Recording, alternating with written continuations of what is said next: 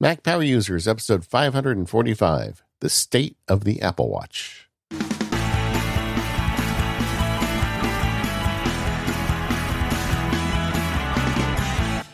Hello, everyone. This is David Sparks, joined by my fellow co-host, your friend and mine, Mr. Stephen Hackett. Hello, Stephen. Hey, David. How are you? I am great. You know how much I enjoy recording Mac Power Users. It just puts a spring in my step. It's good. It's a good way to start the week. We normally record these the beginning part of the week, and it's nice to have it early. Sets a good tone. And this week, I feel like we're talking about a subject that needs some love. So I'm looking forward to talking about some love about the Apple Watch. Yeah, we've been going through these state of episodes, talking about the Mac and iPhone and iPad, Apple services. And now we've come to Apple's, at least physically, smallest platform, the Apple Watch. Yes. Before we get started, the usual announcements. We have a forum that's really great at talk.macpowerusers.com. We have a newsletter that you can sign up for right here in the show notes and get all of the carefully crafted links and show notes delivered right to your inbox when the show publishes. And if you want to get the show without ads and a little extra content, sign up to become a member for the Mac Power Users episode. You can do that right on the webpage. It was a succinct set of announcements. I like that. Hey, man, I'm not messing around. Today in the member episode, we are going to be talking about Steven's iPhone that is now in the beta. It is. Ooh. Yep, I hit the button after our last episode. I've been running it for almost a week, and I have a lot of thoughts. So I'm looking forward to talking to you and getting caught up on iOS 14. And we're making this episode today about the Apple Watch, so of course you put the beta on your watch too, right? No, I did not. Well, I did. I took one for the team, guys. You did. I took one. That's a bold choice because you can't undo it yourself. You got to go to Apple. I have no fear. I march right off. The scene in Indiana Jones Temple, was it the third one? What's the third one called? Last Crusade? Last Crusade, where he puts his foot out there and just makes the leap of faith. I just did that for you guys. And no problem. My watch still works. My wrist is not on fire. We're all good. It's good. Apple Watch.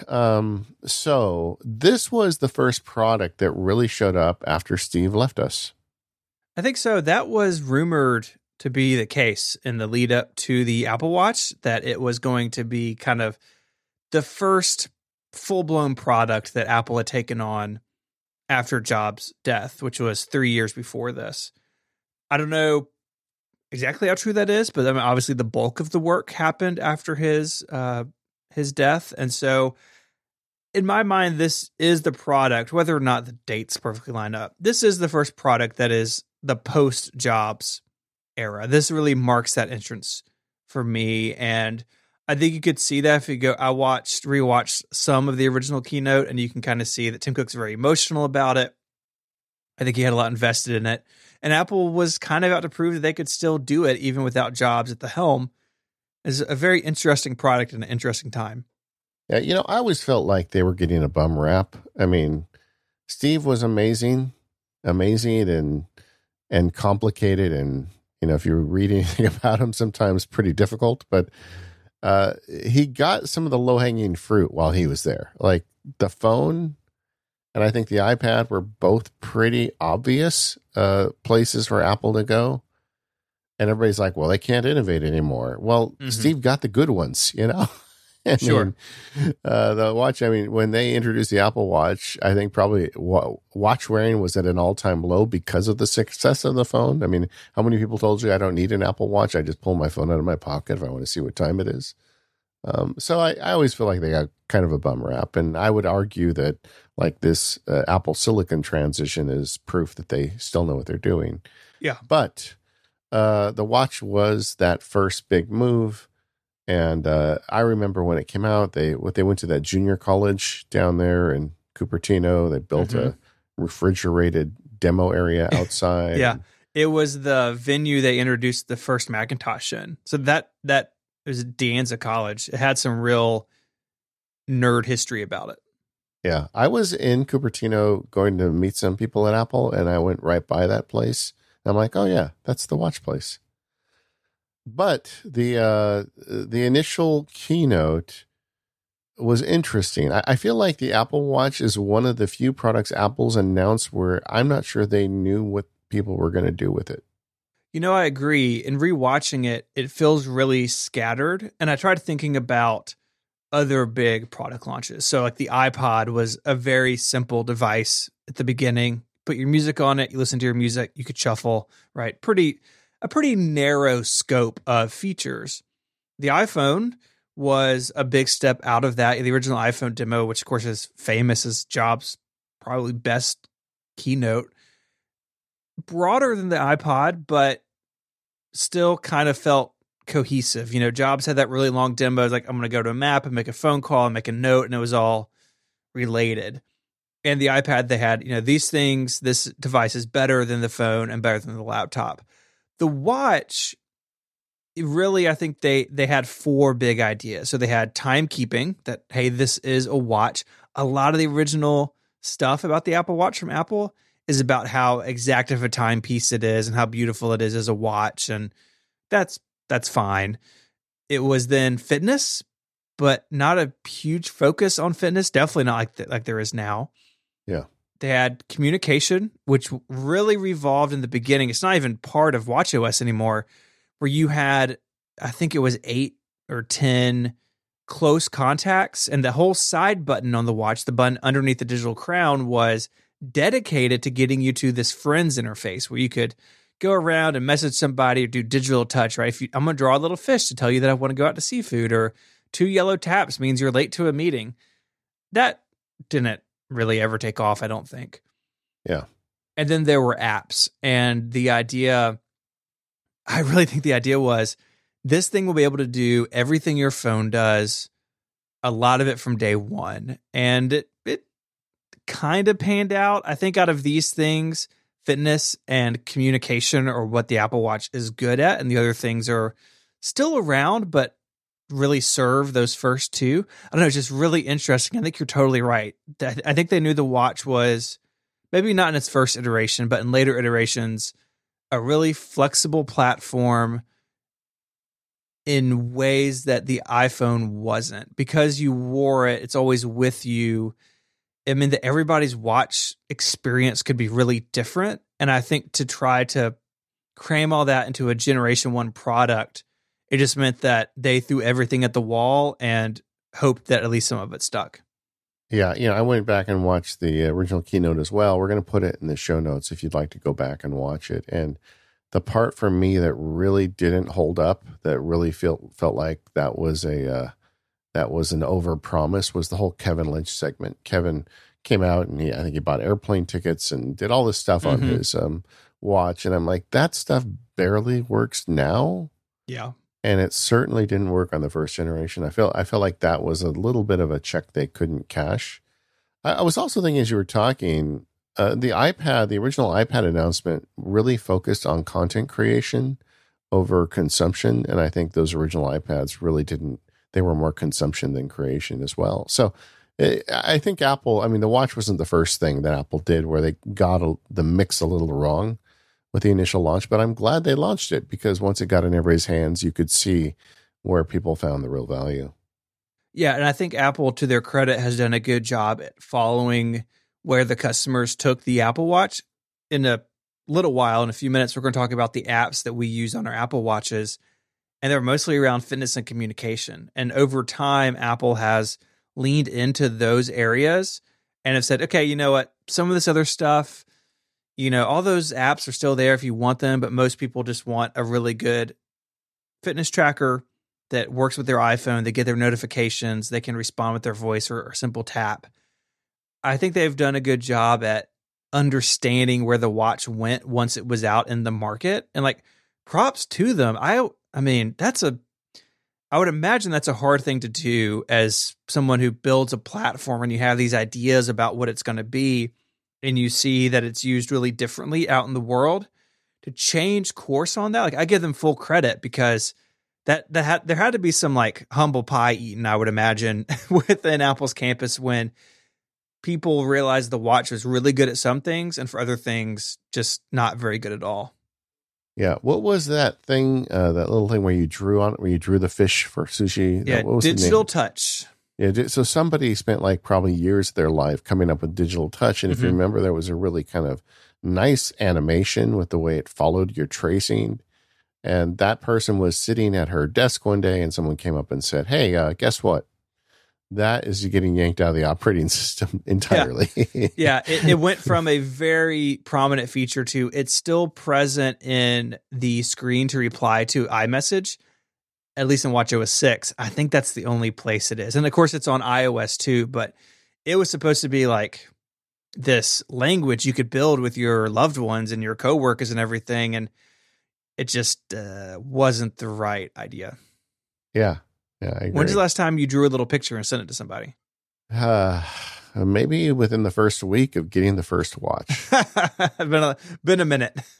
Yeah. I just didn't use that. They also had a thing where you could tap people, where it would like tap them. And I tried using, I had a whole code system with my wife. Like, 3 taps means I'm on the way home and 1 tap means this. And I explained it to her and she just looked at me across the table like, get away from me, you crazy man. So I realized that only works in a union of 2 mutually dedicated nerds. And there's only one nerd in my marriage. Yeah, same here. So it just didn't work, and I see that, and I can see how it would work internally, right? Because everybody at Apple's like, oh, this is great. I can draw my fish and go to sushi, but you expose that to the outside world, and the battle plan fails rather quickly. Mm-hmm. Another thing that's really changed over time is the hardware, not only in terms of functionality, but even in the way Apple talks about it. If you look back at that original keynote, there's actually I don't think the pricing is even spoken about. It really was a March 2015 event where they got into the specific lines and everything. And really it was the stainless steel sort of Apple Watch was, in Apple's mind, the default. And then if you wanted something cheaper, you go to the aluminum, what they called Apple Watch Sport at the time. And they've really simplified all of that now. I mean, those were like grouped into different collections. You could only get some bands with some watches. And they've really made that much simpler, where you basically pick your finish, pick your band. The price changes depending on what you end up getting, but they've made that a lot less confusing and really downplayed. This is a really expensive product, right? The stainless steel, which my first Apple Watch was the stainless steel one. I love the way it looked, but what 99% of people get is the aluminum. And I think they've really shifted towards making it cheaper, making the aluminum really a better experience with more colors and more band options. And they really had to shift that too. Yeah, no, and that was really great. And according to some numbers, I mean, who knows really, but the market share right now is about 55% of global smartwatch market share is Apple Watch. They're just crushing it. I mean, I don't think they're as dominant with any other platform. I guess I was looking at some of the market research. One site reports 7.6 million Apple Watch shipped in Q1 of this year, as opposed to Samsung shipped 1.9 million. So it's just, Apple Watches everywhere, and you see it when you walk around. When it's just everywhere. And particularly, we had David Smith on a few weeks ago, and he was talking about how every year at the holidays, his business explodes because he makes Apple Watch apps. And I know so many people, non-nerd types, that call me, between the week of Christmas and New Year's and say, hey, I got a new Apple Watch. What am I supposed to do with this? Yeah, I think it's because of that price shift, because of the attention shift. This is fitness, notifications, communication. It isn't nearly as nerdy as it was. I mean, when I bought the first Apple Watch, I'm going to put my original review in the show notes. You can see that if you want to go read it. Yeah. It is a product that when it came out, I was very self-conscious about owning. Just like the original iPhone, just like the first AirPods, right? You felt really like people noticed the Apple Watch. And I think I felt it because I had the stainless steel, so it was like literally shiny.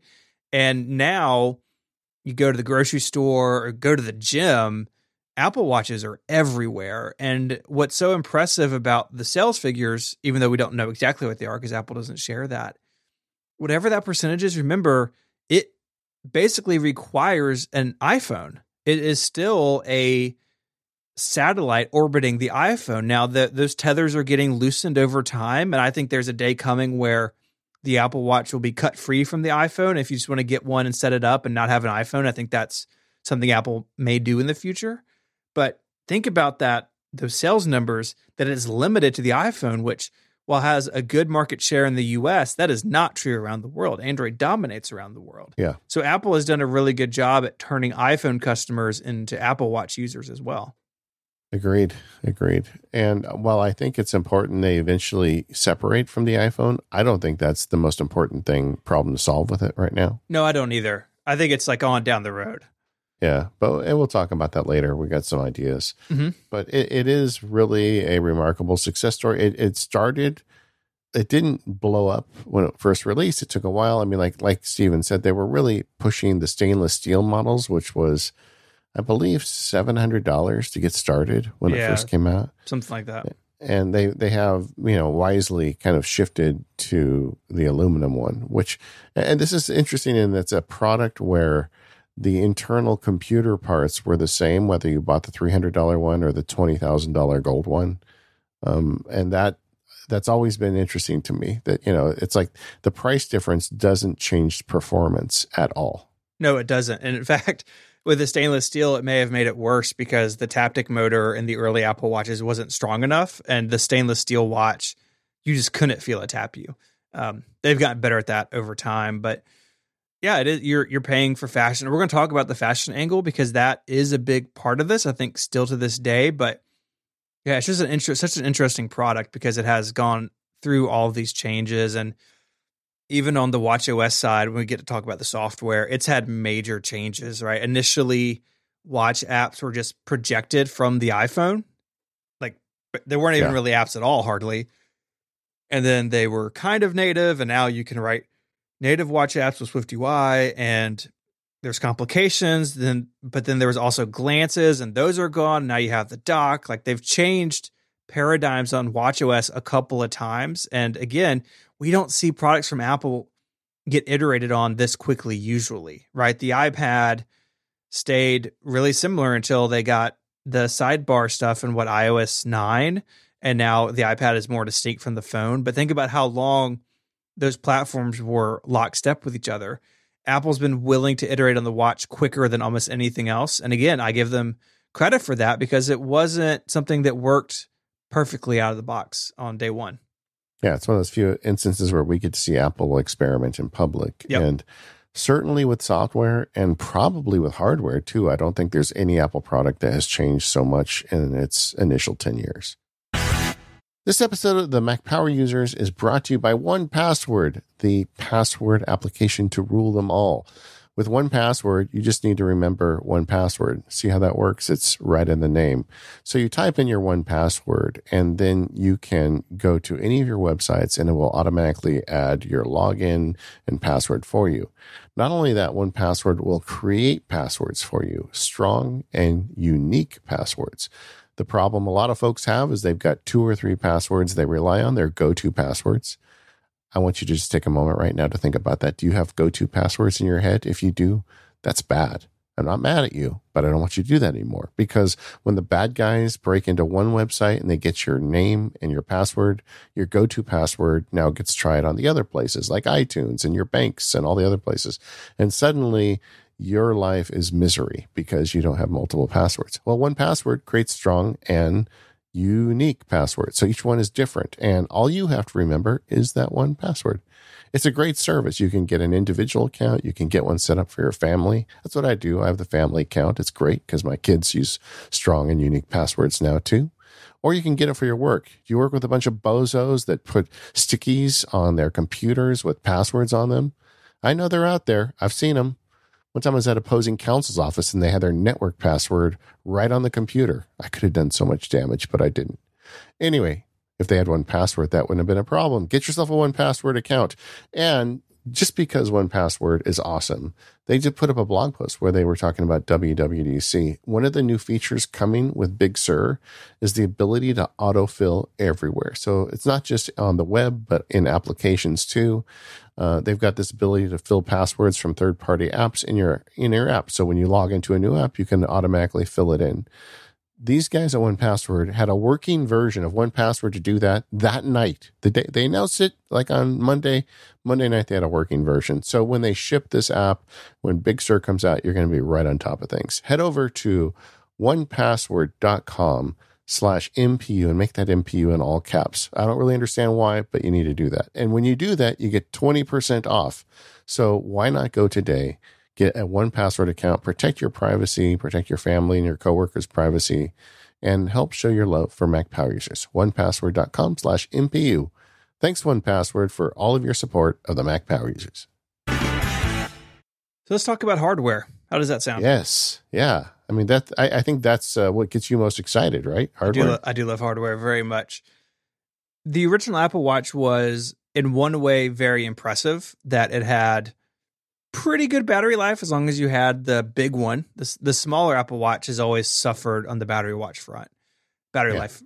But it was something I could put on my wrist in the morning, wear all day, put it on the charger in the evening, and brought notifications and fitness and all this stuff with me. The big problem with the original Apple Watch, though, is that it was painfully slow, even with apps running all of their logic on the iPhone and just projecting their UIs onto the watch. It was a very common thing to tap something on your watch and you get the little spinner and just wait and wait and wait. And that was something that Apple got a lot better at over time. The Series 2, Series 3, that they ended up getting much faster, better battery life. They added LTE with the Series 3. And that was something I wanted to ask you about, David.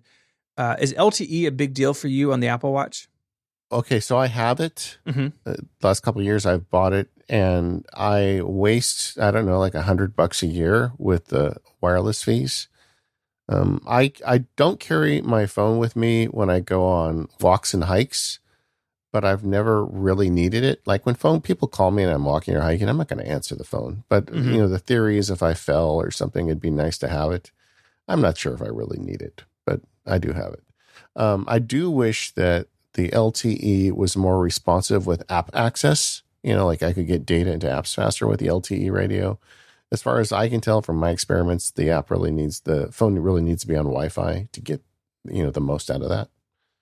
I kind of feel the same way. I've had it on my Series 3 and my Series 5 watches, and I pay for it. There are times where I go for a walk or something without my phone, but too often my phone ends up coming with me for some other reason, right? Maybe I'm going to go for a walk in the neighborhood and listen to a podcast and it's not synced to my watch or whatever. And so, or you want to take pictures. That's one for me. Yeah. Good luck with that on Apple Watch. It doesn't work. So very often, even though I had this idea at the beginning of, I'll go for a bike ride, I'll leave my phone behind. It just doesn't happen that often. In fact, I probably wouldn't have the LTE, except that I bought the titanium this time around and it came with it. And I already had an Apple Watch on my cellular plan. So I just kind of moved it over. But I think if you're looking at that as a factor, you got to be really honest with yourself of how often you're going to be leaving your phone behind. So one thing for me, I do a lot of bike riding and actually went this morning and rode some trails here in town. And where the trails are, I can't ride to them very easily. They're all the way across town. And so I drove to the trailhead and then rode. Well, I'm not going to leave my phone in my truck to get broken into and my iPhone stolen. Right? I'm going to have it with me. So I didn't turn on LTE on my watch when I was out riding, even though theoretically that's why I have LTE on my watch. So I think if you're looking for a purchase, I think you really need to understand how you're going to actually operate with this in practice.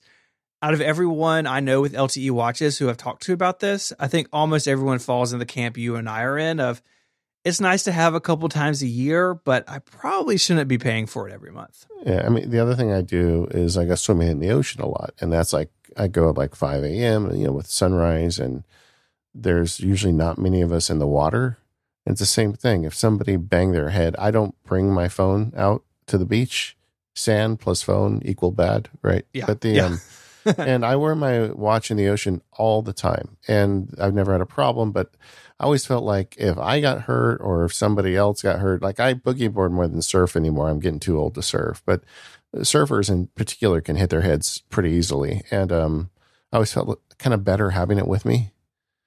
But it's the same thing. I don't know if it's worth it or not, but I have it, and I don't feel particularly inclined to turn it off either. I mean, I don't drink Starbucks. There's a whole bunch of stuff I don't do that waste money on. So if I pay extra $10 a month for my cellular watch, so be it.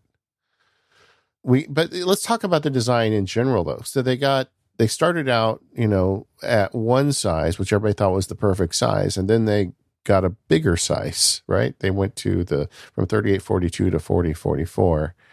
And what was your thought about the switch to the larger size watches? I didn't mind it. I wear the bigger size. And what was really cool is they kept the band compatibility the same. So I had a 42 and then I went to a 44. All the bands still fit. So that was great. Yeah, I panicked that whole keynote once they said they were raising the size because I had like this investment in these bands. Yeah. But fortunately, they all worked. And then with the Series 5, they've got the always on display, which is cool. It is. I guess that's really more of a software thing, but I can tell you that I bought the Series 5 last year, and I really, really love this watch. This is my favorite one. Like Siri works on it. It's fast enough now. You talked earlier about the earlier, system on a chips were pretty limited. It is remarkable how powerful the silicon is in this watch for something so small. I mean, I was looking at it the other day. I stumbled across my old Pebble watch and put them next to each other and just tweeted a picture of them next to each other. And man, it's like night and day how much better it is. What do you think of the rectangular design? When they first announced it, a lot of people were speculating they'd make a circular watch. I think circular is a nicer shape for a watch, but I think for a watch that is software driven, it's actually not. I think you end up with a lot of weird text cropping, and some of the Android Wear and Samsung smartwatches are round, and I've spent time with those, and there's cool stuff they can do. Like a lot of those watches use the bezel to turn instead of a digital crown on the side. I really like that feature. I think it's really cool. But the problem is you lose so much in terms of screen real estate when it's round. So if you're reading a text message, the top and bottom of it are shorter lines. So you end up doing more scrolling. And so that is a trade-off, and I think Apple's done the right one. The rectangular design isn't great, but I think it looks better now in the larger sizes, because one thing they did when they went larger is they really reduced the bezels. Now, it's a OLED screen, so you don't really see the bezels all that often if you use a black background on your watch face. But looking at that sort of original design Apple Watch, I've got my first generation here in the office, and I got it out and was tinkering with it in preparation of this. And the new ones, the Series 4 and 5, look way better. They're flatter. They have that bigger screen, the smaller bezels. So I think the rectangle's fine for UI purposes, and I think they've done a nice job modernizing the design while still keeping it true to the sort of the original idea. I agree. I think the round watches look better, but I think making a digital round watch is a lot harder. And in some ways, just inferior. Like one of my daily practices is when I wake up, I have, and this is really good with WatchOS 7, by the way. When you click on your calendar event, before WatchOS 7, you'd have to scroll through like a separate card for each calendar event, unless you ran a third-party calendar app. Now it just gives you an infinitely scrolling list of your events, color-coded to their Apple Calendar colors. It's just way easier to see all your calendar events. So in the morning, quite often, without having a phone on me, I will just tap my calendar and use the crown to scroll up a list of the events over the next day and maybe even the morning of the next day. So I can see, what's on deck for me, because I block schedule. I have a lot of appointments. And doing that on a round face watch would be misery, I think. I'm not sure there is a way to solve that problem. It's so much more convenient on a rectangular face. So I get it, displaying data, a square. There's a reason why computer screens are square, not round. Yeah. Yeah. That's right. But either way, I'm kind of over it. I kind of wanted the Nicaragua one, to be honest with you, because I just think it would have looked really cool. I think Apple design people could have done something amazing, but in the end, I think they did the right thing, and I don't even think about it anymore. Yeah, it works for what it is. It is a watch that is powered by software, not by mechanical innards like a traditional watch. When they first released the Apple Watch, Apple made a huge deal about the digital crown and how smooth it is and how it's like a game changer for digital watches. Have they lived up to that talk? Yeah, not only did they say that, they said it was on par with the mouse and the iPod click wheel. It's like, whoa, let's all calm down here. Like those things, multi-touch, those things changed the world. Yeah. The digital crown is not on that level for me. Like, I don't think it's going to go down in the history of great interface paradigms, but for the watch, I think it's really good to be able to scroll, like you said, through a list of calendar events, through an iMessage thread, whatever, without your finger covering the screen. Because the screen, even on the big 44, it's not that big. And so having the crown to scroll and not occlude your view of the screen, I think it works really well. It's not as magic as Apple said it was going to be, but I'm really glad they've retained it. Yeah, I mean, I would not want to see it go for the reasons you just explained, but I don't think it lives up to the hype either. Like a good example is they don't know what to do with the crown when you're just looking at the time. For a while, they had this goofy thing where you could like move the watch forward to like see what future appointments are, but it was just a very silly interface. And now, as far as I can tell, there's not a single watch face that really does anything when you turn the digital crown when you're on the watch face. I mean, once you get into a calendar view or, once you're listening to audio and it becomes a volume dial, it becomes useful as needed, but it's not essential at every place. But I would be very sad if they took it away because I use those features. Like when I'm walking and my audio gets too loud, I can turn it down with the crown. When I want to scroll through my calendar events in the morning, I can do that with the crown too. So I think it's a great addition, but it didn't change the world. Agreed. What about the big button? There's actually rumors now that the big button's going away. Yeah, so this is called, in Apple's documentation, the side button, and it's not capitalized. Apple, a company that capitalizes and gives everything a name, it's just called side button. Poor guy. It was a rumor a while back that it was going to become just a haptic, like not an actual physical button. It still is a physical button. It started life, like we said, as a way to get into your close friends, and now it launches the dock, which you can pin your favorite apps in the dock, just like you do in the Mac.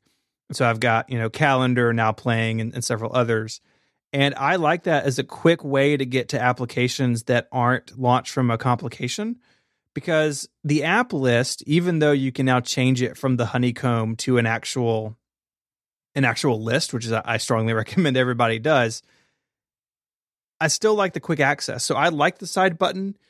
I like that it launches the dock, and I think it should stick around too. Yeah, I agree. I think it as a dock button is more useful than it's ever been. So if you gave up on this button years ago because you didn't want to send pictures of fish to your friends, you should go back. The dock has two behaviors. It'll take the most recently opened apps, or you can pin apps to the dock. I have filled up all the slots for pinning apps because I just find it really useful. Yep, that's how mine is too. Even some stuff that is often a complication still goes in the dock for me. The key stuff. Like OmniFocus is a good example. I really like OmniFocus. As you know, I talk about it in the show enough. But I do like to access it from my watch. They have a good watch app, but I'm not entirely sold on their complication. But if I just hit the side button, I can get to my OmniFocus data very quickly. And you can get to it from basically anywhere. So if you're in one application and you go to the dock, you don't have to go back out to the home screen or back to the list of applications. So I like it as a shortcut to get someplace else in my watch as well. Yeah. So let's just go through them real quick. What do you got on your dock? So in my dock, I have Calendar, Now Playing, Messages, Phone, Overcast, Music, Carrot Weather, Todoist, Workout, and Activity. And all those are pinned? Yes. Yeah, our lists are very similar. I have Calendar, Activity, Workout, Now Playing, OmniFocus Drafts, Home, which I'm going to talk about later, Remote, which I'm going to talk about later, and Podcasts, because I always use Podcasts, the Apple Podcast app during beta season, and I also keep the timer there. So very similar, but I'm in there all the time. And the sizing we've kind of talked about. What about the materials? This is another thing that's changed a lot. When Apple first released the Apple Watch, I think almost to the point of distraction, they had a gold version that everybody talked about. Did you ever see that picture of that guy that put 4 gold Apple Watches on each of his dog's paws? No. I'm going to look it up. If I can find a picture, I'll put it in the show notes. So it was like, man, that is quite a statement right there. Yeah. Yeah, the gold Apple Watch died a pretty quick death, thankfully. Yeah. But it is interesting how Apple has changed it. So the aluminum has stayed pretty constant. It has basically ion hardened glass. So it can be a little scratch prone. I've had aluminum watches before. It's what my wife wears, and you can definitely scratch up the screens on the aluminum. But the trade-off is that it is really lightweight, and you can get a bunch of different finishes. You can do the classic silver or space gray. They have a gold they sort of tweak over time, gold tinted aluminum. And I think by far that's the most of what they sell. Like out in the world, most of what I see actually I feel like is the space gray aluminum watch. Yeah. Just a point of clarification. His dog only had 2 gold Apple Watches. All right. We'll put that in the show notes. Anyway, I agree. I've always been the aluminum guy. I bought a stainless steel one once, which was nice, a little heavy for me. Yeah, it's heavy. But last year I did the unthinkable. I bought the titanium edition version. I've never bought the fanciest. And I love this watch so much. I just love the look of the titanium. I'm not going to replace it this year. That was my promise to myself when I bought the more expensive one. Mm-hmm. And I think that's not going to be a problem for me. It's just a great watch. Yeah, I've got the titanium as well. I like that it kind of splits the weight difference between the aluminum and the steel. But the steel and then the additions, there's a ceramic one as well. They have sapphire cover glass. And there's a trade-off that it's more breakable, but you basically can't scratch it unless you're running through some sort of like, I don't know, like beanbag full of diamonds, right? Yeah. Like past that, you're not going to scratch it. And honestly, if you have a beanbag like that, who cares if you scratch your Apple Watch? Yeah, just get another one. Yeah. And so that trade-off works for me. Now, I have broken 2 Apple Watches. I broke a stainless steel and I broke an aluminum one. But, these things happen. That's why you have AppleCare Plus. But the titanium I really, really like. And I, like you, it was more than I've ever spent on a watch. And this is going to be a watch that I keep for more than my normal 1 year because it was so pricey. And I love the way it looks. Honestly, I hope they keep it around. I'll be really sad if the titanium's a one-off. Yeah. Well, that's all the more reason to keep it longer. Yeah. Yeah. When we introduced you to the Mac Power Users audience, I forgot to tell people that you hate Apple stuff and you love breaking it, but you break so much Apple stuff. I know. I get the first Apple Watch I broke. I was at the gym and I'd taken it off to take a shower because I think it was before they were like as water resistant as they are now. And I unlocked my locker and I just put it like on top of my clothes and it fell out of the locker and face down on a tile floor. Like it was going to break. Done. Yeah. The aluminum I broke, I crashed a bicycle last spring and went down on the side that I wear my watch on and it hit the asphalt. And again, no contest. But the watch still worked. It just had just chunks of glass missing. I put it in a plastic baggie and like took it to the Genius Bar. I was like, I need a new watch. And they were like, do you have an accident? I was like, yes, I did. Please replace it for me. I have AppleCare. I have wearing this titanium one. I have multiple times had enders in the ocean, where a wave catches you and just slams you into the sand. Mm-hmm. And I'm sure it's hit rocks and things because when that happens, you actually don't have any idea what's happening to your body. And and I also crashed a scooter. I really hope Rose is not listening to this, Rosemary Orchard, because I've been trying not to tell her about that. But I went and hit the face down on the sidewalk, and again, It didn't scratch it. So it's like The titanium and the stronger glass in these, the more expensive ones, probably is paid off for me. Anyway, the materials, I feel like they've kind of settled. If you want to spend more money, they've got some nice custom materials, but the gold thing became a story in itself. I'm kind of glad that's not the distraction anymore. But I mean, anybody who asks me, I say, just buy an aluminum one. Yep. I mean, honestly, there's not that much difference in the look between the silver aluminum and this fancy titanium on my wrist. And it's lighter. The weight is a huge thing for a lot of people. A lot of people just don't want to wear a heavy watch, and the aluminum totally wins in that regard. Especially if you're going to start sleeping with it. Yeah. I don't want to sleep with a titanium watch on. It's too heavy. Apple Watch bands, that I think was genius. The whole mechanism for switching bands so easily. Mm-hmm. Like my wife changes her Apple Watch band regularly. She has never owned a watch in her life where she's changed the band till this one. Interesting. Yeah, I think a lot of it is that mechanism. Like I've got a couple of mechanical watches that I still wear, and changing the bands is a giant pain. You need a special tool to like get the little pins out, and you can bend them, or they're spring loaded, so you can like shoot them across the room and never find them again. Done that. Yeah, definitely done that. Never change a traditional watch band in a room with carpet. That's all I'm saying. No, you need to be in Johnny Ives' white room, and you need to have a big magnet so you can go find it. But the Apple Watch made it trivial to change bands. And my guess would be is that most Apple Watch users have multiple bands because they've carried over support year after year. A watch band you bought 5 years ago could still work for you now. It's really cool. Yeah, and now that the third party, they figured out the lugs, and third party watch bands are just as secure as Apple Watch bands, at least on the whole.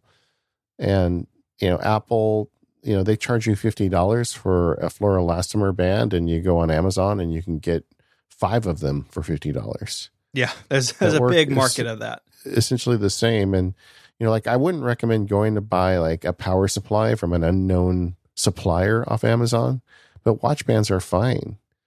And I've probably got over 20 watch bands at this point. Wow. I've got a handful. I've got a couple different colors of the sport band, and I have the one I'm wearing right now actually is the Nike Plus one with all the holes, which I really like in the summer because it's less hot. Yeah. And I've got 2 of those. I got an old one that I wear when I ride, and then like another, which is what I'm wearing now because I rode this morning. It's all nasty. And then one that I wear most of the time, but I don't really care for the others. But the sport bands, the sort of the OG, what you think of, those are the ones that I like. Yeah, they call it the fluoroelastomer. It's like a rubber, but it's more forgiving and feels a little better. Mm-hmm. I don't know how someone who lives where you live and your humidity could wear that watch band. Honestly, I mean, it's dry here, and I still in the summer don't like wearing those rubber watch bands because it gets sweaty underneath the. Yeah, that's why I normally wear the Nike one.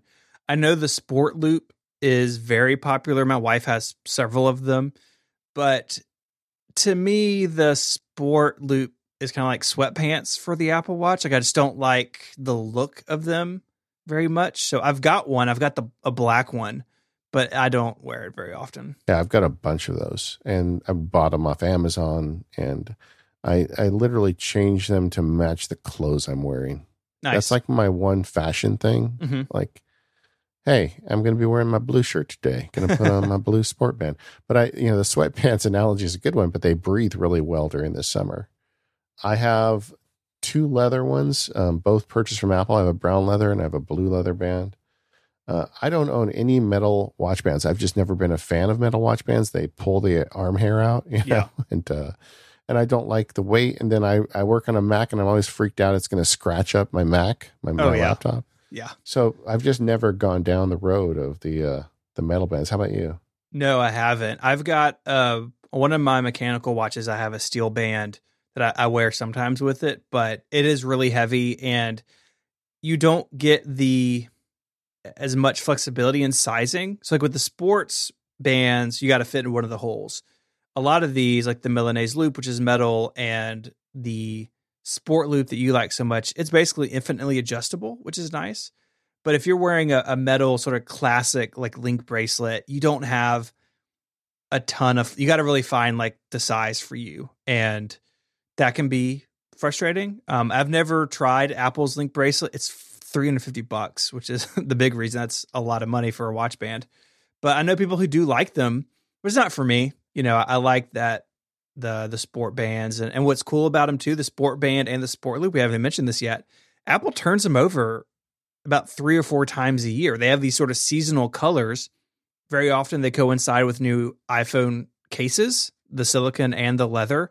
So Apple turns these over. It's like right now, if there's not a color you like, there may be one in the future. And at the same time, you may want to jump on a color you see because it may not be around very long. One of my sport bands is bright orange, and they sold it in the beginning and it hasn't been on sale since. And so I'm glad that I picked it up when I did, because these come and go over time. And so it's fun to build that collection up, but you kind of just got to keep an eye on it because your favorite color will probably be the one that goes away. And once again, I don't feel the least resistance to recommending that you look on Amazon, because the bright orange one is probably for sale today for $10 on Amazon. Probably, yeah. And the other thing is, like, I used to like those NATO bands that just for whatever reason. And there's a bunch of, like, Apple's never sold a NATO band for the Apple Watch, but there's a ton of them on Amazon. I have several of them. So it's just fun. And I think it's a way to make the experience more yours. And it's not that expensive. I mean, the Apple ones are kind of expensive and pricey, so I rarely buy them. But if they have one I really like, I may. But I probably buy a couple of these a year at this point. I think that's fair. I think a lot of people probably do. It's a fun, right? It's a fun way to mix things up. Yeah, I had an initial buying spree, you know, when the watch was new.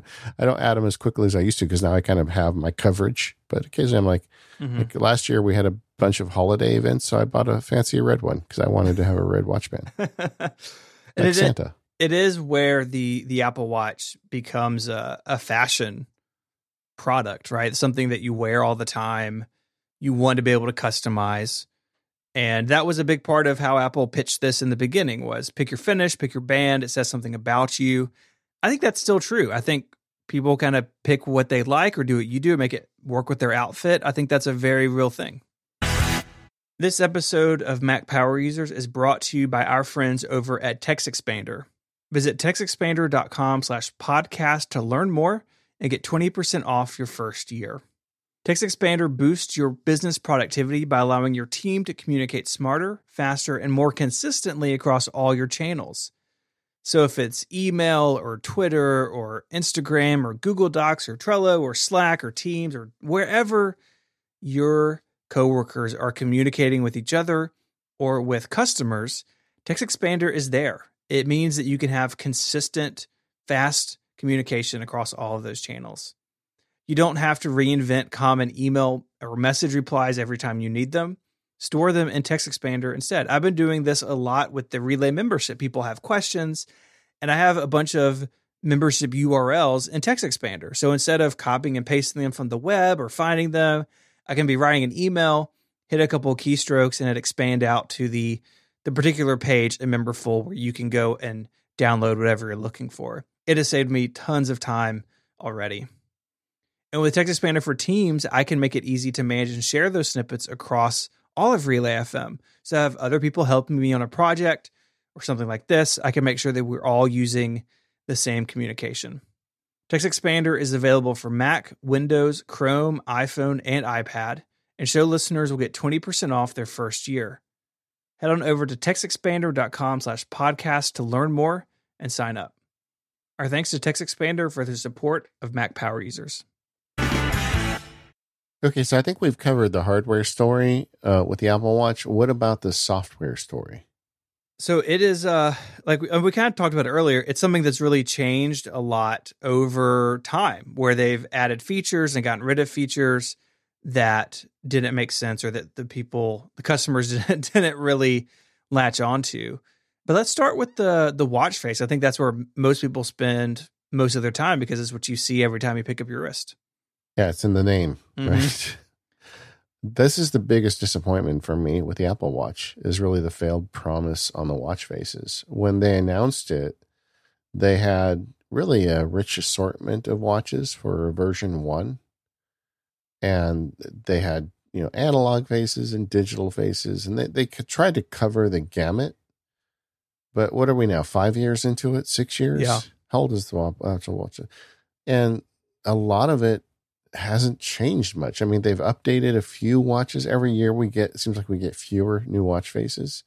And even sadder, some of those original faces don't really work anymore. Like, I was always a big fan of the utility face, but for whatever reason, Apple hasn't really kept it up. Mm-hmm. I am disappointed with the watch faces.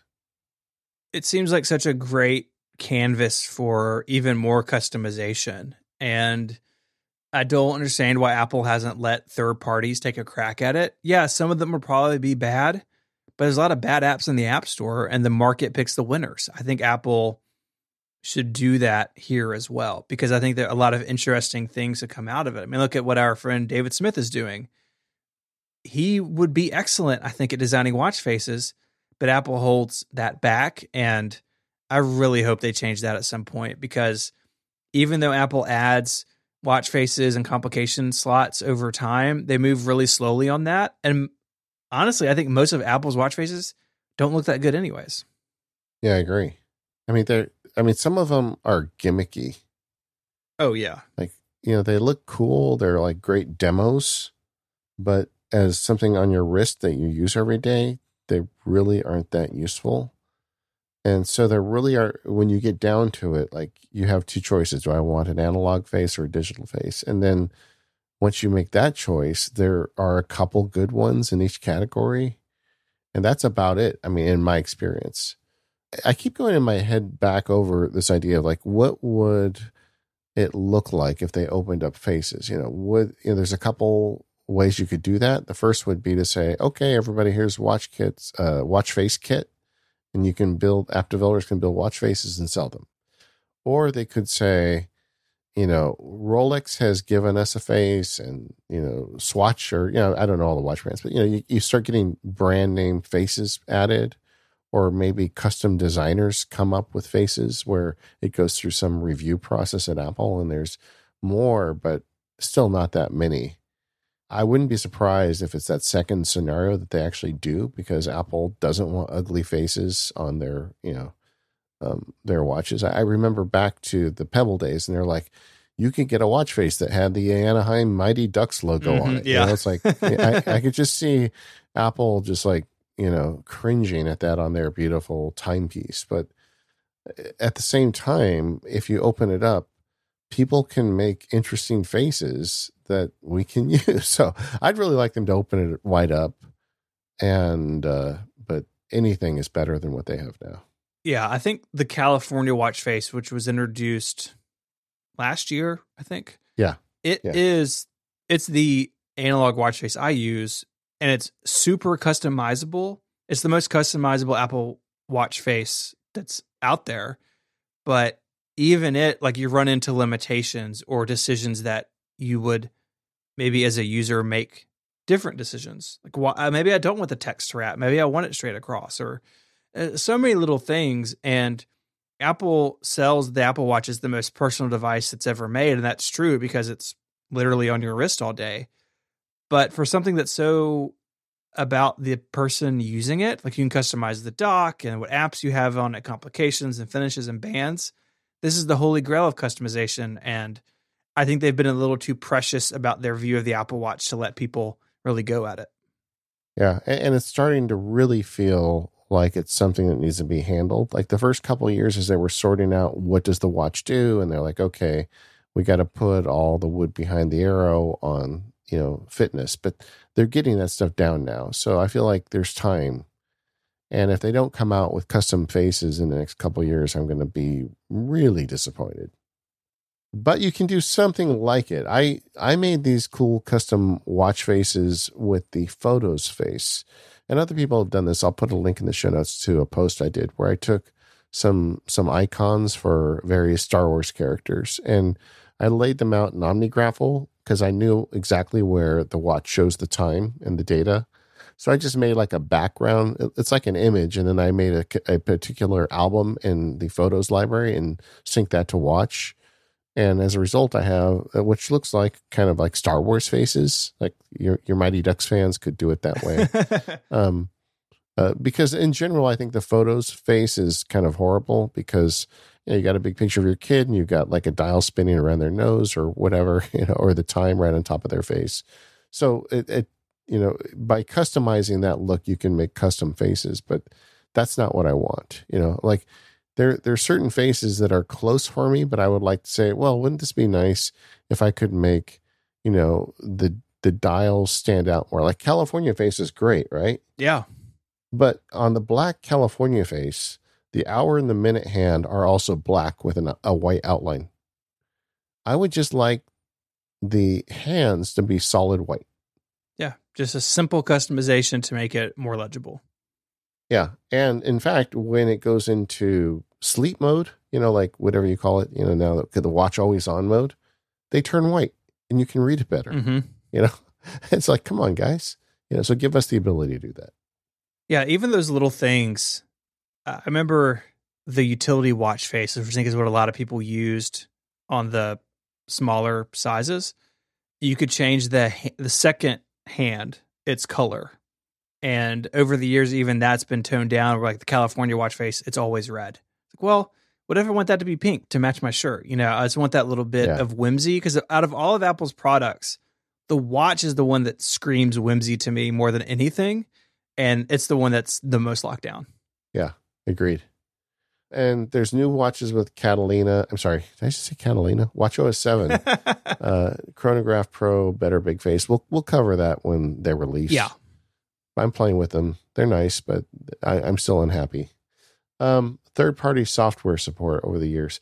You had mentioned earlier that the original ability to run third-party apps was pretty limited and really slow. How do you feel like they're doing in general with third-party apps at this point?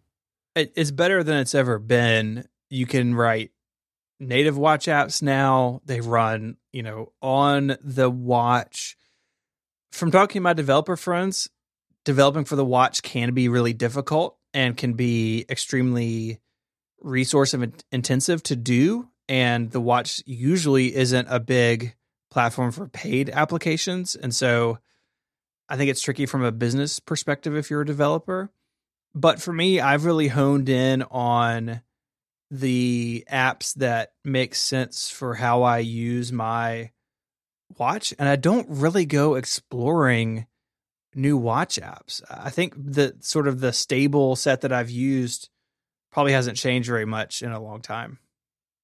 And that's not true necessarily on the iPhone or iPad. Well, I mean, not only is it difficult, it's like it feels like about every 2 years Apple just blows it up and makes you rewrite the app. Yeah. Which I think is getting better with the arrival of Swift UI last year. They've kind of come up with a way to write watch apps that ties in the way you make other apps. And I hope that means that time that app developers put into watch apps now won't be lost in 2 years. I'm more optimistic about that now than I've ever been, but I'm not, fully comfortable with the idea either. So I am looking forward to seeing where that goes. But and just general performance on devices much faster than it was. So I think they're doing well. I think they still have progress to make in terms of the state of the Apple Watch. Yeah, I think so too. Complications have really emerged as another basis of customization on your watch. But anyway, but I think that is a great way to kind of make your watch. In fact, Apple's acknowledging that by allowing you to share faces, which is really sharing complication combinations with their faces more than anything else. What role do complications play for you?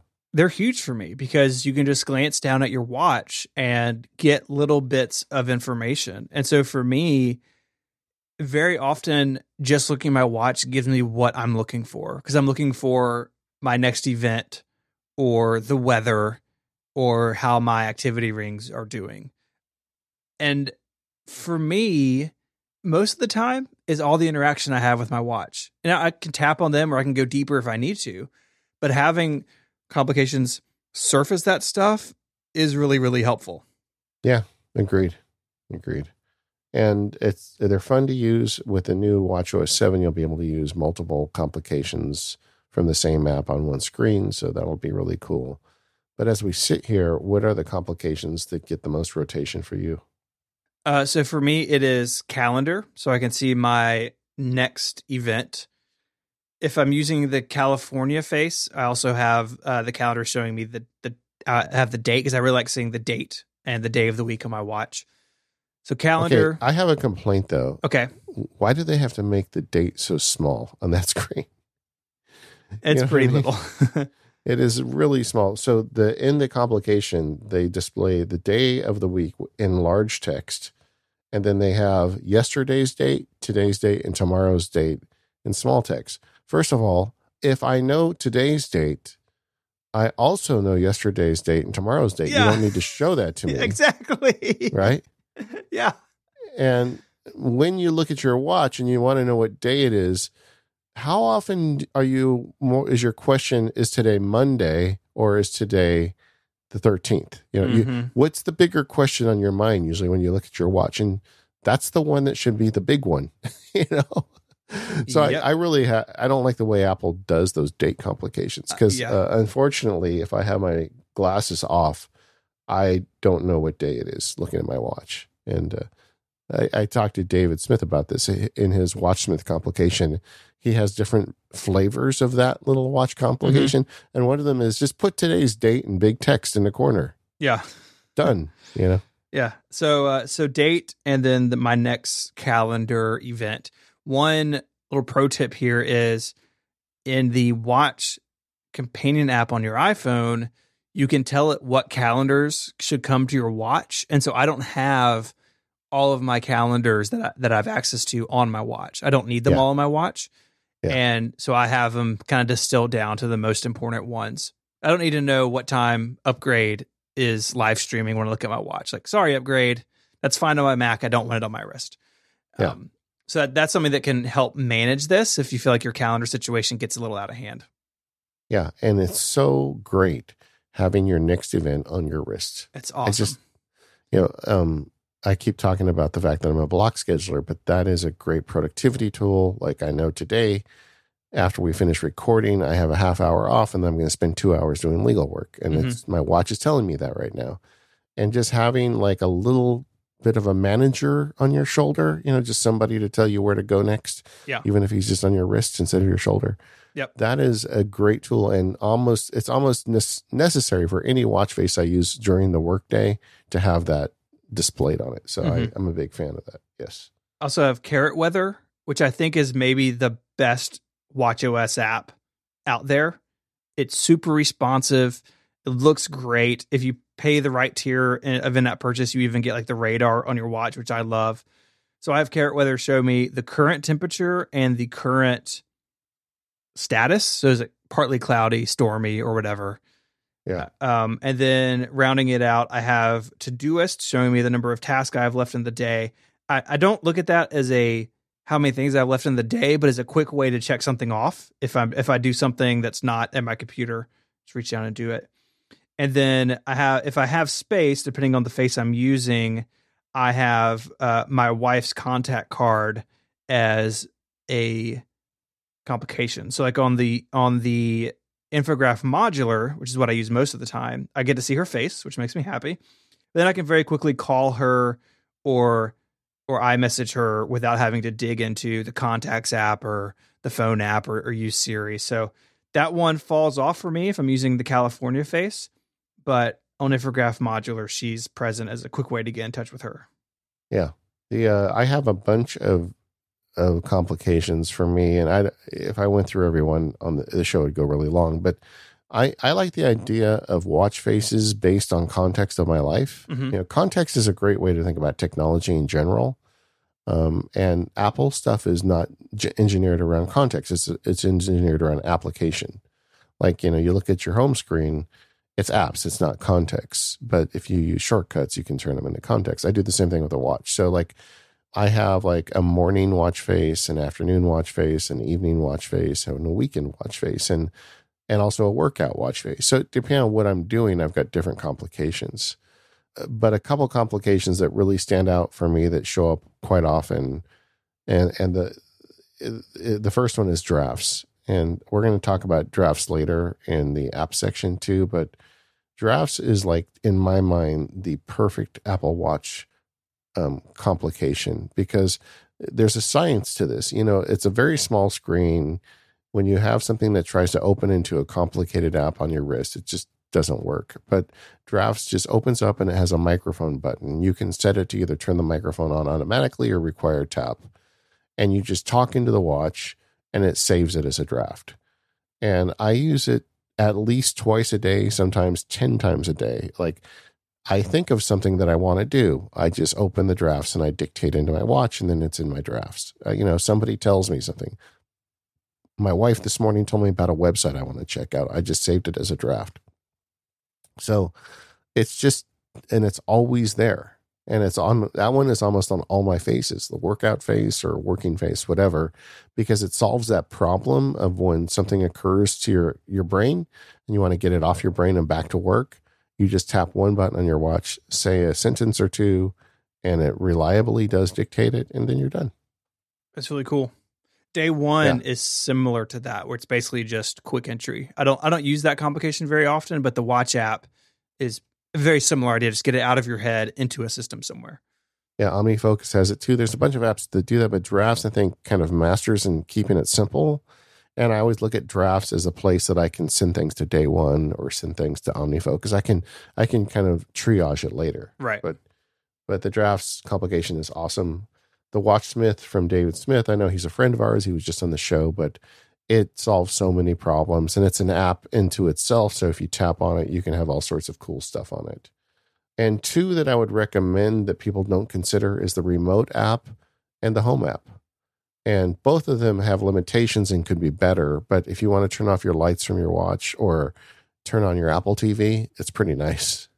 Yeah, it's pretty cool. I use HomeKit almost exclusively through Siri, but I'm after seeing this, I am trying to interact with it more on the watch, because it's just a handy place because it's always with you, and why not try to get into that?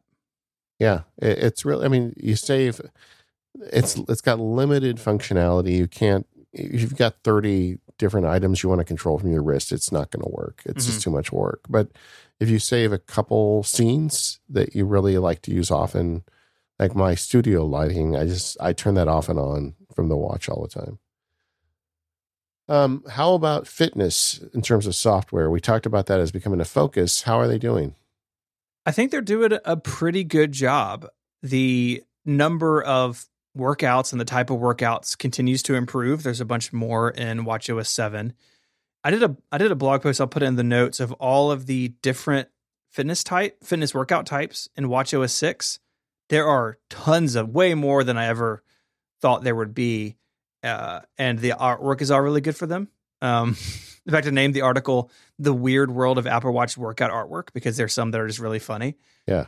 For me, where I would like to see an improvement is flexibility. I'd like to be able to track more things than just stand, activity, and exercise. I like to do some mental health and other things there. But on the whole, I think they've done a good job. And they've let third-party applications tie into the whole health ecosystem. So this morning on my bike ride, I opened the Strava app on my watch, said start ride. I could look down at any point and see how far I had gone, how fast I was going. And then when I was done, again, just on my watch, I could end the ride and it would sync to the iOS app and within a couple of moments. And so having these third-party workout, sometimes like whole systems, like Strava is a whole world unto itself, getting those on the watch and interacting with the health kit data and everything else has been fantastic. Yeah, like I'm trying to get better about tracking my food.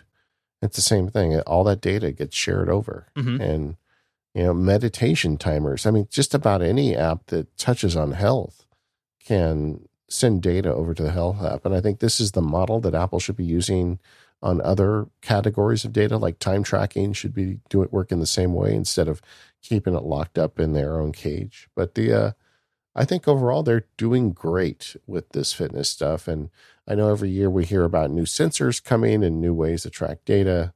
We already know they're going to be working on helping us with sleep this year. But I feel like Apple has the pedal down on this and they are not letting up. And I think that's great. I mean, one thing I would say about the Apple Watch, it really changed my life in terms of fitness, because before the Apple Watch, I would wear the fitness trackers and I was super proud of my 10,000 steps a day. But when I got the Apple Watch, I realized that, that one ring wasn't getting filled. I was still doing the same fitness stuff I did with the old Fitbit.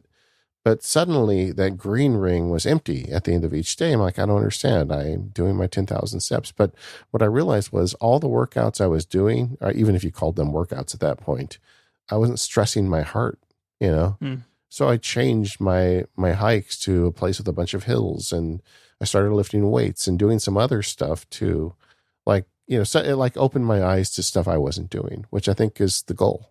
Totally. I think for a lot of people, it really becomes the center of their exercise and fitness life, because you have all this data. You have it historically in the health app, which is really cool. And it's not, the Apple Watch doesn't have a big learning curve when it comes to the fitness stuff. Some of the more specific trackers, you really kind of got to get into the way they think about things. And the Apple Watch just lets you come on board and it will give you suggestions, and it's all very friendly to use, and the rings are fun and you can compete with friends and family. And I think that makes it a really welcoming place to somebody getting started in this, which I think is also really cool. Agreed. What about communication? That was the other big thing they talked about when they announced the Apple Watch. How are they doing on that?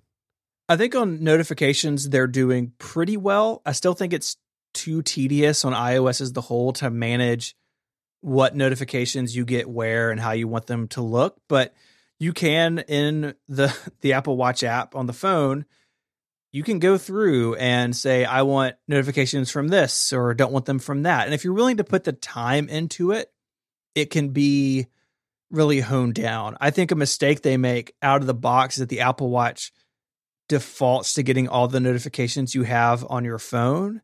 And I think that's really overwhelming for a lot of people. I know with my wife, when she got her first Apple Watch years ago, she never made it past that curve and ended up not liking it. And she's now back on the Apple Watch after several years. And basically I set it up for her this time, and I basically turned off all the notifications and said, if you have an app that you want to see on your watch, here's how you add it. And that totally changed it for her. So I'd like to see them somehow make that easier to manage. But notifications are great. I use iMessage a lot on the watch. I think that's probably one of the most used apps on the whole platform, honestly. And so for me, it's not drawing little pictures, but it's, responding with Siri or the Scribble keyboard and just dashing off a quick note through the quick reply, the automatic reply thing.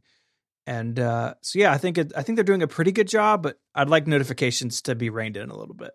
Yeah, I feel like the notifications, the defaults are wrong. Even when the Apple Watch came out, there were a bunch of reviewers that were giving it a hard time for too many notifications.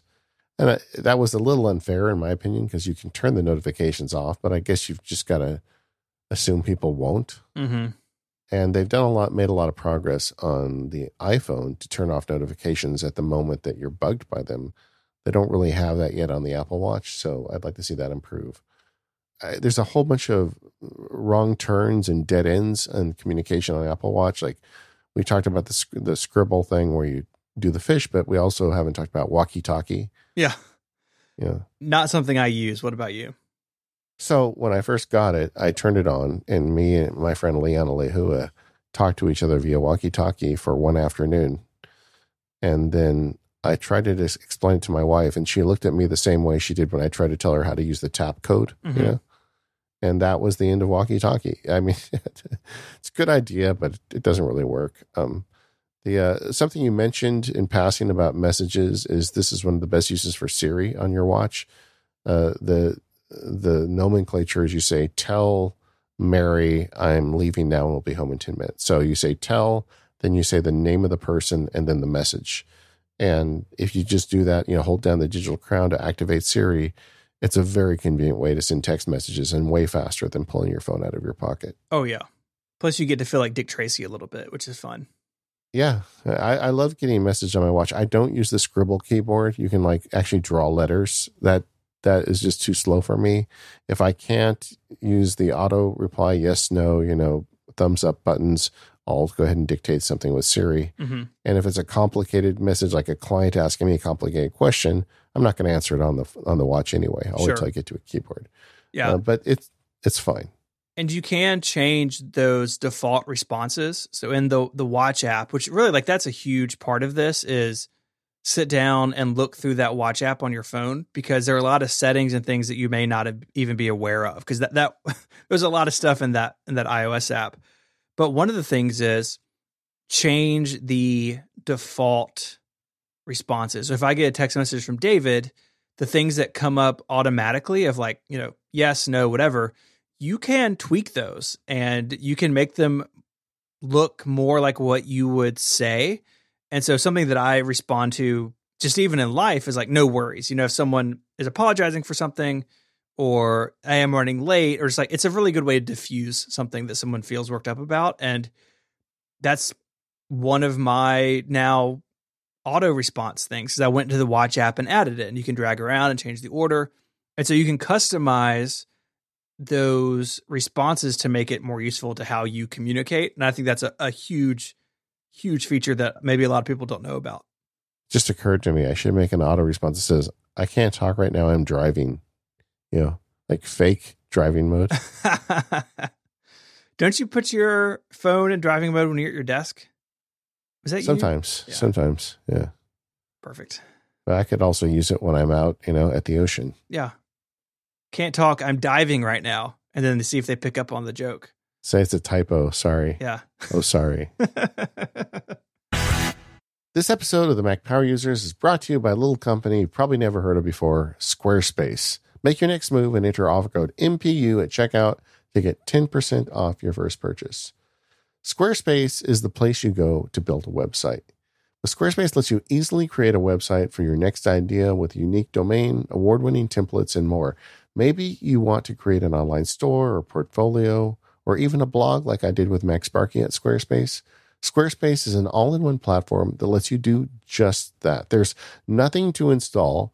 There's no patches to worry about. There's no upgrades. You don't have to worry about plugins getting hacked. It's all covered. Squarespace just takes care of it. And they have award-winning 24/7 customer support if you need any help. I remember when we had the big storm in New York, they've got one of their sites there with their servers. They were literally carrying gasoline up the stairs to keep the backup generator running. These guys care about keeping your website online. And it's a very great service in the sense of it can handle just about anything you throw at it. Once in a while, MacSparky gets linked by somebody big, and I get a bunch of traffic, and Squarespace just keeps it running. They also let you grab a unique domain when you set up your purchase, and the templates that they make are really beautiful, but they're also very customizable. So you can make it look the way you want without having to pay somebody a truckload of money to do it for you. So I've been using Squarespace not only for MacSparky, but for the Sparks Law website, and it works awesome. I have people ask me all the time, who did your website? That's what lawyers always think, that you paid somebody a bunch of money. No. You got a basic Squarespace site and set it up myself. I also like Squarespace for getting friends on the internet, particularly non-nerdy friends. If you've got somebody in your life that wants to get a blog site or a website going for a new business, spend an hour with them. Teach them how Squarespace works. It's very easy, and they will never bother you again because they will be able to do it themselves. Squarespace plans start at just $12 a month, but you can start a trial with no credit card required by going to squarespace.com/MPU. And when you decide to sign up, use the offer code MPU. You get 10% off your first purchase of a website or domain, and show your support for us here at the Mac Power Users. Once again, that's squarespace.com/MPU and the code MPU to get 10% off your first purchase. We thank Squarespace for their support of this show and all of Relay FM. Squarespace, make your next move. Make your next website.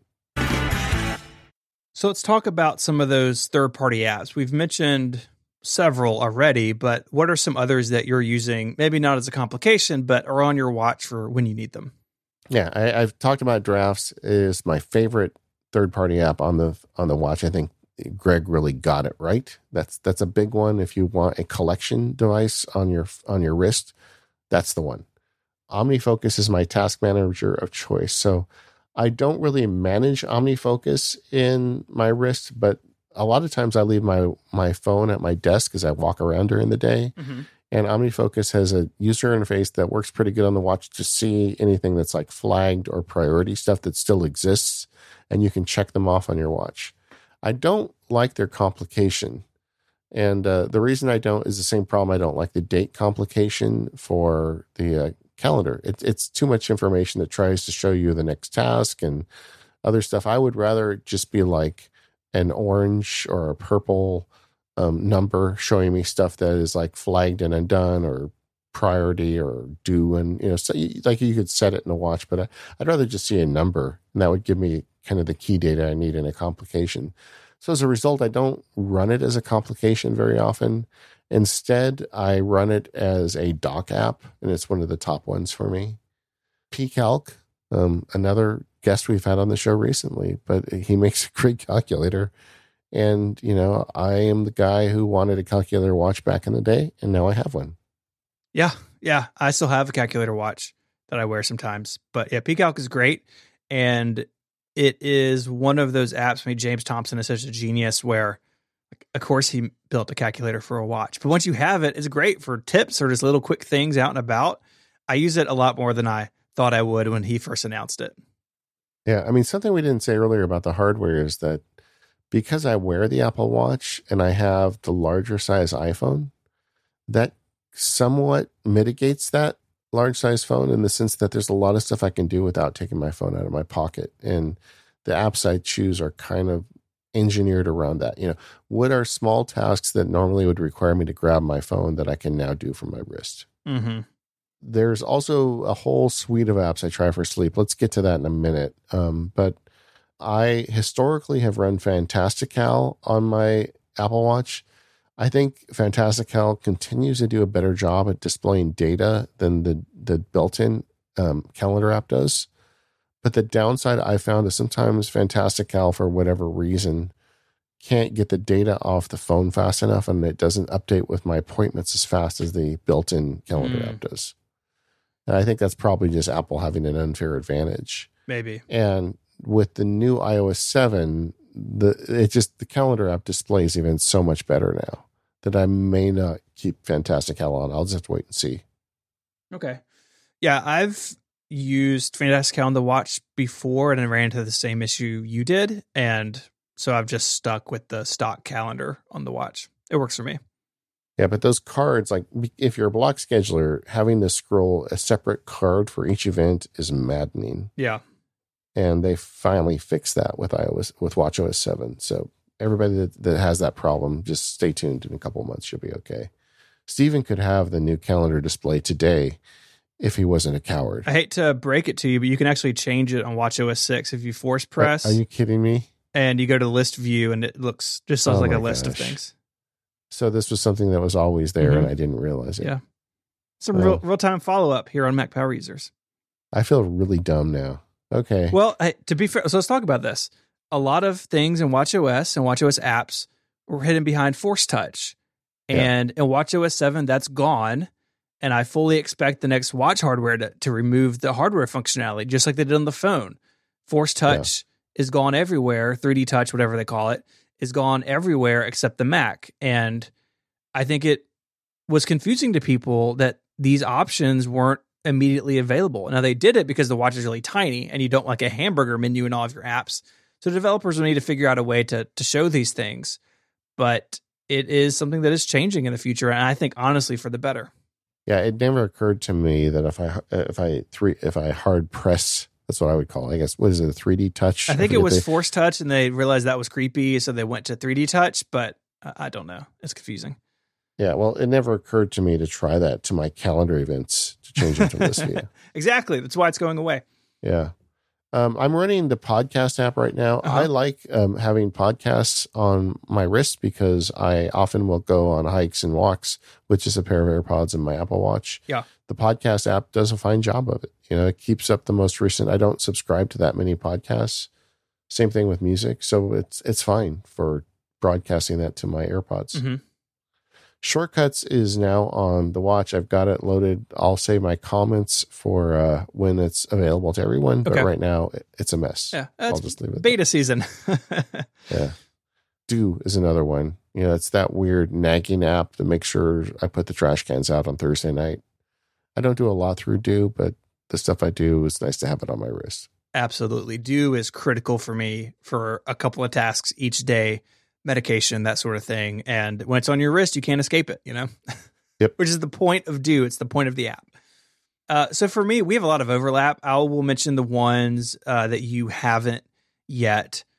So for me, Calzones is a big one, but again, by our friend David Smith. We keep mentioning him, but he is just an excellent watchOS developer. And so his apps are just very useful. So Calzones lets you compare time zones, and you compare it against your calendar. So you could say, okay, I'm going to record MPU at 1. What time is that for David? And I work with people spanning Pacific time all the way to Italy. So, my work hours are greatly affected by my coworkers, and it's very important to me to be able to know what time it is when I suggest something or ask something. So Calzones has been a real lifesaver for me.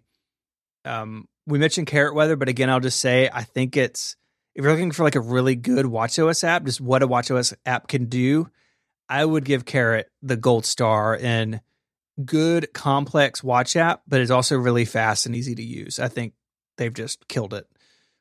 Another one, just a fun one, is Geneva Moon, also by David Smith. It just shows you the current phase of the moon and like really realistic images. I like that just as a sort of a space nerd. It's a fun one to have there. I listen to podcasts in Overcast.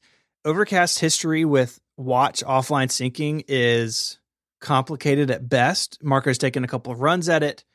I think like the podcast app and the calendar discussion we had a second ago, I think Apple probably is on unfair ground, and that's a bummer, but Marco's gotten it working pretty well. It's not perfect, but I think he's really hamstrung by the tools available to him as a third-party developer. If offline podcast listening is really important to you, maybe check out the Apple app, but Overcast does a fine enough job for my needs. One thing that I use as well that we haven't mentioned, at least by name, is Pedometer Plus. It's a step counter, and it can combine steps from your watch and your phone. So I don't wear my watch every day. I wear it most days, but there's some days that I don't, and in which case it's using data from my phone and can keep up with my steps that way. Again, a David Smith special. We mentioned Strava, a workout app that I use for biking and running. And then the last two for me are The Score, which is a sports app, kind of like ESPN, but a lot more lightweight. And so I have my, 3 or 4 or 5 favorite teams, and I can get notifications for games if I want them. And then my task manager is Todoist. Basically, I don't enter tasks there. I don't manage tasks there. It's just a quick, hey, I'm in the post office. I mailed that letter. I'm just going to check it off while I'm in line when it's just on my wrist. And so it's really just for that sort of quick check off. And those are really it. And I'm really struck by the fact that both of our lists are pretty short. I mean, we use way more iPhone apps and iPad apps and Mac apps than this. But I think what's interesting is you can get a few really good apps on the watch and make it do what you need it to do. And these tools are all really specific, narrow use cases. There are not a lot of general apps on the watch like there may be on the Mac, where something like Slack or Microsoft Office or something is kind of wide ranging and you can use it a bunch of different ways. Watch apps generally, if they're good, are narrow in scope, and I think it plays to the strength of the platform to be that way.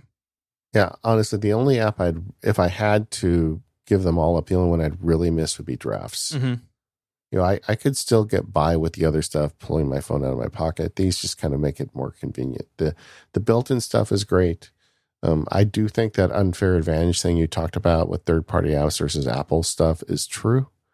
I don't know whether it's memory allocation or data transfer speeds or what it is, but it just feels to me like, you don't get, if you've got 2 calendar apps and one is Apple's and one is somebody else's, the Apple one gets data faster. Yeah, I think you're right. Maybe that will change as Swift UI becomes more mature. I really hope so, because it's really holding developers back to what they could do that could be really, really cool. Now, let's talk a little bit about sleep. That's an upcoming feature. Have you ever used your watch to sleep? I have. I don't do it very often, but on the occasion that I do, I use Sleep Plus Plus. And right now, WatchOS 6, you have to do the trick of put in theater mode. I have a watch face that's black and just shows the time in red. But I'm not a big sleep tracking person. I don't sleep particularly well. I could probably benefit from it, but I really don't like wearing anything on my wrist while I sleep. And so it hasn't been for me. But my wife, on the other hand, Mary, I'm going to tell you a secret. She's actually a 2 Apple Watch person. Her Series 5 she wears during the day, and her old Series 3 is her sleep watch. And so one's on the Night charger. Watch and a day watch. Yeah. She would die if I was telling people this. She finds it embarrassing. But on the smaller watch, if you work out every day like she does, you're not going to be able to sleep track without charging it, a couple of times a day.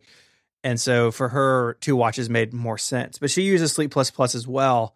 And, you get simple graphs out of it and data, and it talks to HealthKit and stuff. And I know there are other apps out there. In fact, I want to talk to you about one that you have on your list. But for basic needs, Sleep Plus Plus definitely gets the job done. Yeah. Another one I've tried that I like is Sleep Cycle.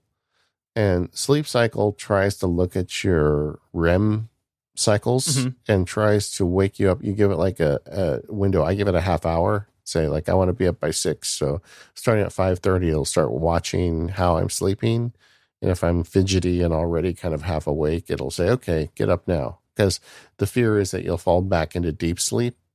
And then when the alarm goes off, it'll be really hard because you're far down. And, it's harder to wake up. Yeah, you wake up feeling terrible. Yeah. And I go back and forth because some experts say that's bad, that you should get the extra half hour sleep. It's more important to get the extra half hour sleep than to be jarred awake out of deep sleep. And I don't know, this is science and medicine that I'm not an expert in. So I kind of go back and forth on it. But Sleep Cycle is a good app if you wanted to look at that window. Honestly, what I keep coming back to for alarms is just using the Apple alarm, because I want to wake up with a tap on my wrist as opposed to an alarm going off, because I'm nearly always getting up before my wife, and I feel bad. I don't want to wake her up, So I really like being woken up by a tap on my wrist, and that's one of the big reasons to wear the watch to bed. I also like, if I wake up at night, I can just look at my wrist. With WatchOS 7, Apple has their own sleep mechanism. It's not as good as either Sleep Cycle or Sleep Plus Plus in terms of the data collection. And honestly, it's just more automated and simple, which is kind of on brand for Apple. But there's a couple things I like about it. It can automatically run an automation. I haven't figured out exactly what that means yet for me, but I'm going to use it. And the night watch face is perfect. It's like a very dim, and it turns on automatically. And when you wake up, it turns off automatically, and you don't have to goof around with theater mode. I think they got a lot right, but it's not going to give you the kind of data you want if you're a true sleep nerd. And if you don't sleep with your watch on, it can still be useful at night. So years ago, they added nightstand mode. So if you charge your watch flat, you won't get this. But if you charge it in a charger where it's, upright, and or on its side. On its side. And you have, like, if you think about an old school alarm clock, the digital crown and the side button are up, like they're the buttons on the alarm clock. It shows it uses green. It shows you the time and the date. If you have an alarm, it shows the alarm. If it's, to be charging, so it shows you the charge level. But what's really cool is you can just nudge the watch, or for me, even the nightstand that it's on, and it lights up momentarily for you to check the time. I really like this, especially when I travel. If you're in a hotel room, there may not be an alarm clock, or it may be out of your line of sight. And nightstand mode on the watch is spectacular. I've used it since they announced it. I have a little charging station on my nightstand, and it's fantastic. Yeah, even if you just tap the nightstand. Yeah, it doesn't take much at all. Not even close to it. It's very sensitive. And like hotels, I don't understand what it is about these hotels, but they put in these alarm clocks with these LED digits that are as bright as the sun. Yep.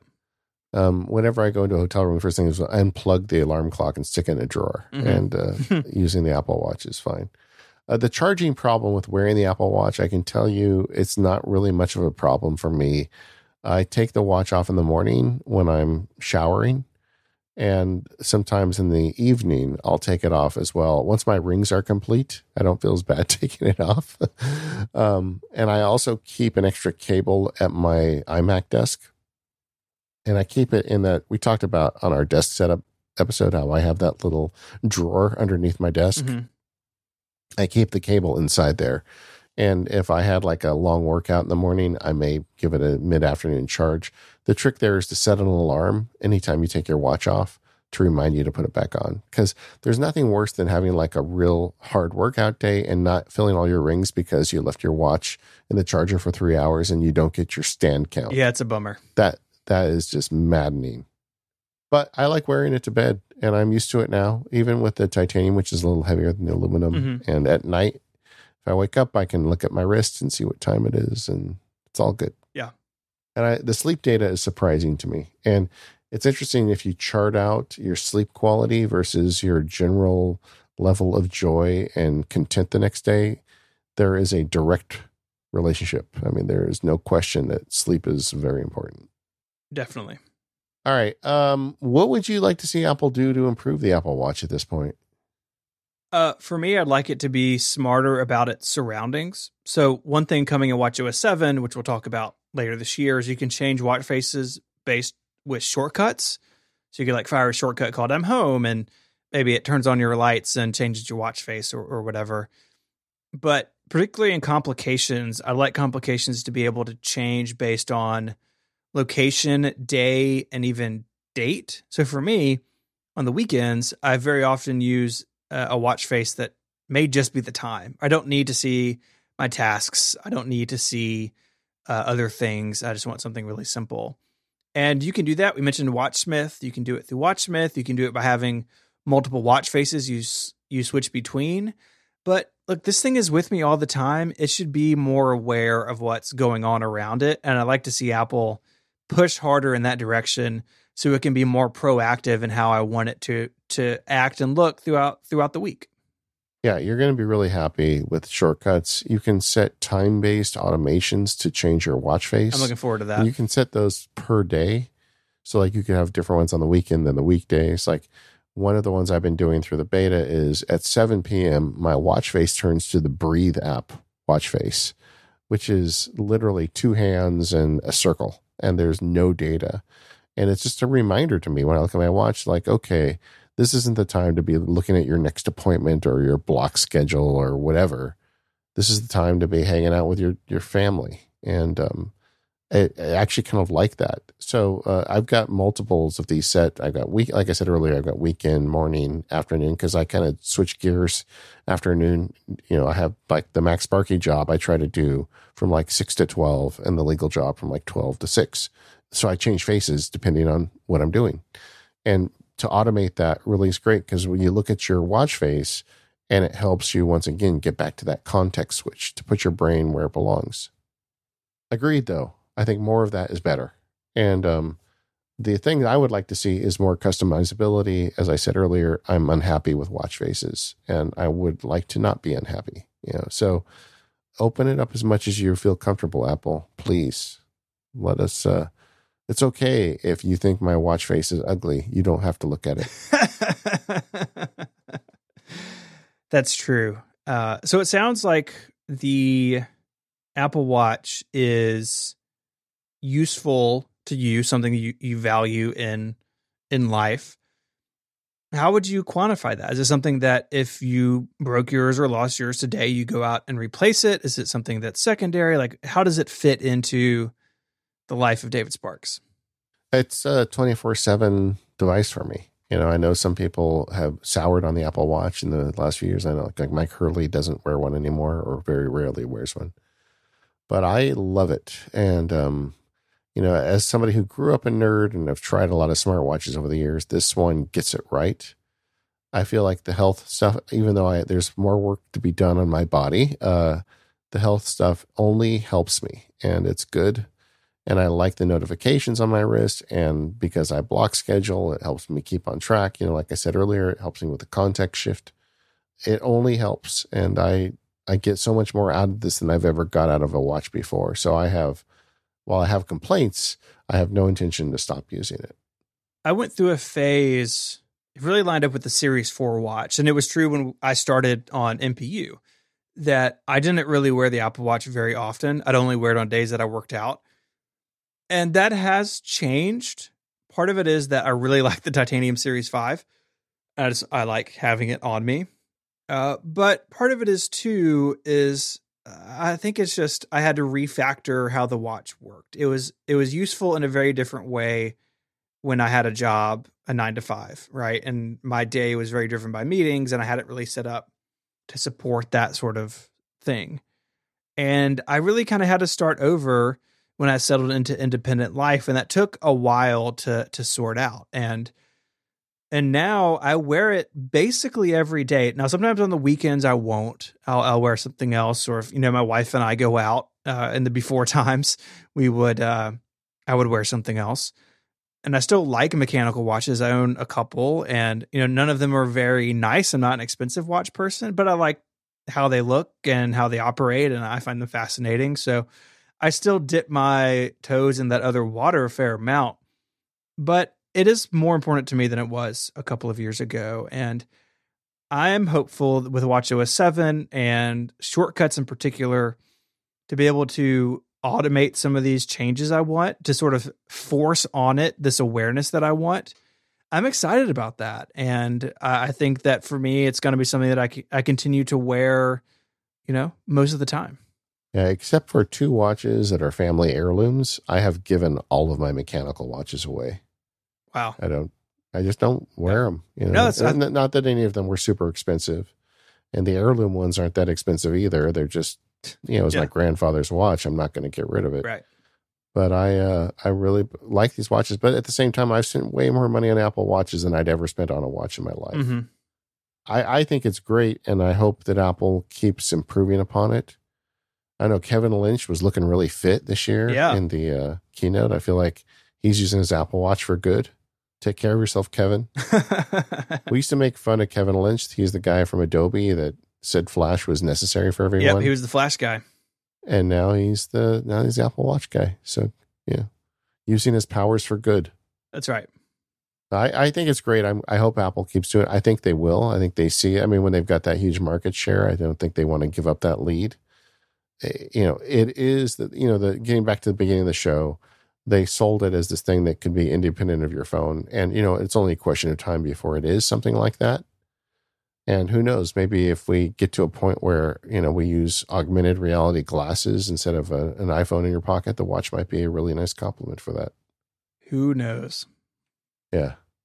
Well, state of the Apple Watch, pretty good. I think it is. It's amazing how much progress they've made. And I think Apple's really going to keep its foot down until it gets it where it wants it to be. Yeah. Agreed. Well, we are the Mac Power Users. We're going to do an extended episode for members where we're going to talk about Steven's home screen. Yeah. His new beta home screen. It's got widgets on it. Yeah. But in the meantime, thank you to our sponsors, 1Password, Smile, and Squarespace. You can find us over at relay.fm/MPU. If you want to join in the forums, talk.macpowerusers.com, and we'll see you next week.